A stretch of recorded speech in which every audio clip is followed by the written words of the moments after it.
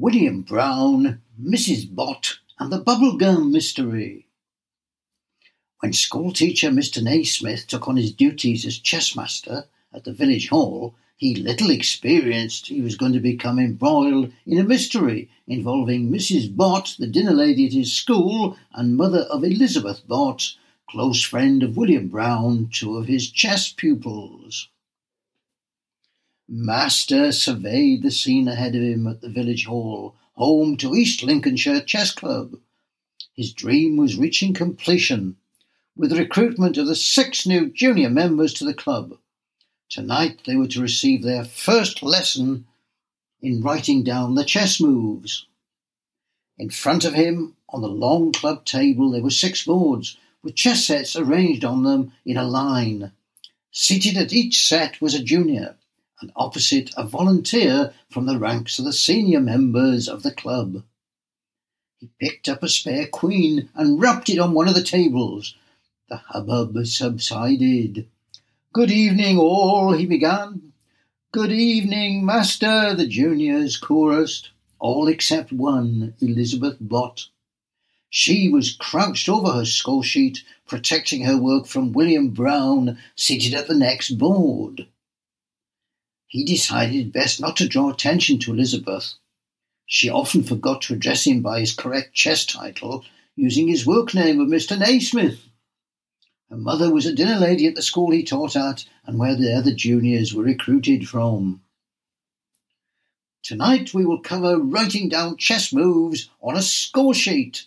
Do you remember why this is important?" As usual, it was Douglas whose hand shot up. "A nice young man," Master thought. "Pity he's fallen in with William Brown and his disreputable little gang." "Yes, Douglas?" "Because you said we could miss gym class if we took this class instead." Master winced. He should have been more careful about his recruitment methods. "The chess reason," he said, his smile losing a little of its sparkle. It was William who spoke next. "Because we can go on to become grandmasters and win the world championship." "That is indeed a possibility, albeit you can't all become world champion. Well, not at the same time, anyway. But you may well win the East Links Junior Team Championship, bringing credit to yourselves and the club. Now, no more talking. When play starts, there must be absolute silence. But first, a question. How do we offer a draw?" "I offer you a draw," William shouted, unprompted. "Yes, but quietly as possible," Master said sharply.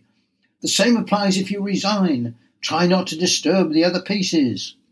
Now we'll begin. Is there any uncertainty? Your opponent, who is also your advisor, will help. Are we soon ready? Elizabeth, are you ready?" Elizabeth nodded, but still keeping her score sheet protected from the alert gaze of William Brown. An appropriate hush settles around the room. Master walks around like an examination invigilator. The players are totally focused on their games, unaware of his close scrutiny. He can see the juniors are writing down moves carefully and clearly. In contrast, it is the older players who are scribbling down their moves in an assortment of nearly illegible symbols. Some seem to be using the now obsolete old descriptive notation, only heard in bad movies when the villain says something like, "My queen goes to the bishop's 7th with checkmate." Maybe he should run a refresher course for the older club members. William, for all his claimed world-conquering ambitions, is struggling and seems to be copying the moves from his opponent's score sheet.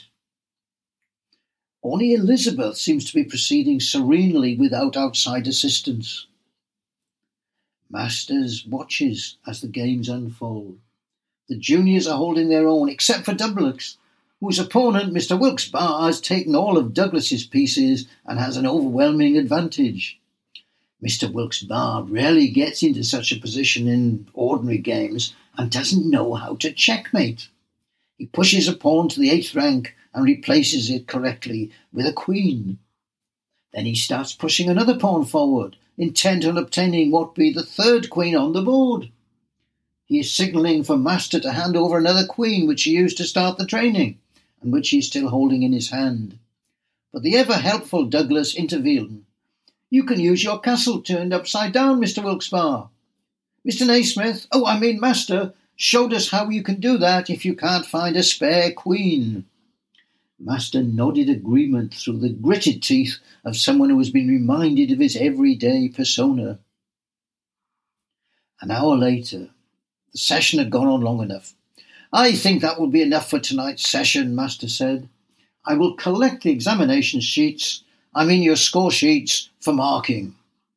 He walked along the line of boards. The juniors handed in the results of their efforts.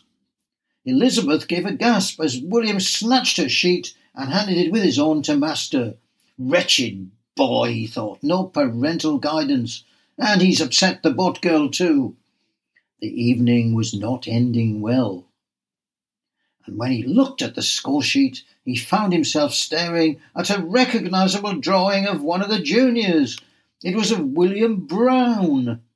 Beneath the drawing, Elizabeth had written in capital letters, William Brown likes dinner lady bubblegum best. The child was a gifted artist, but he would have to give her a fail for ignoring the test set her. And what on earth did she mean? He wondered if he should have a word with Mrs. Bott, Elizabeth's mother and the school dinner lady, to find out more about her bubblegum.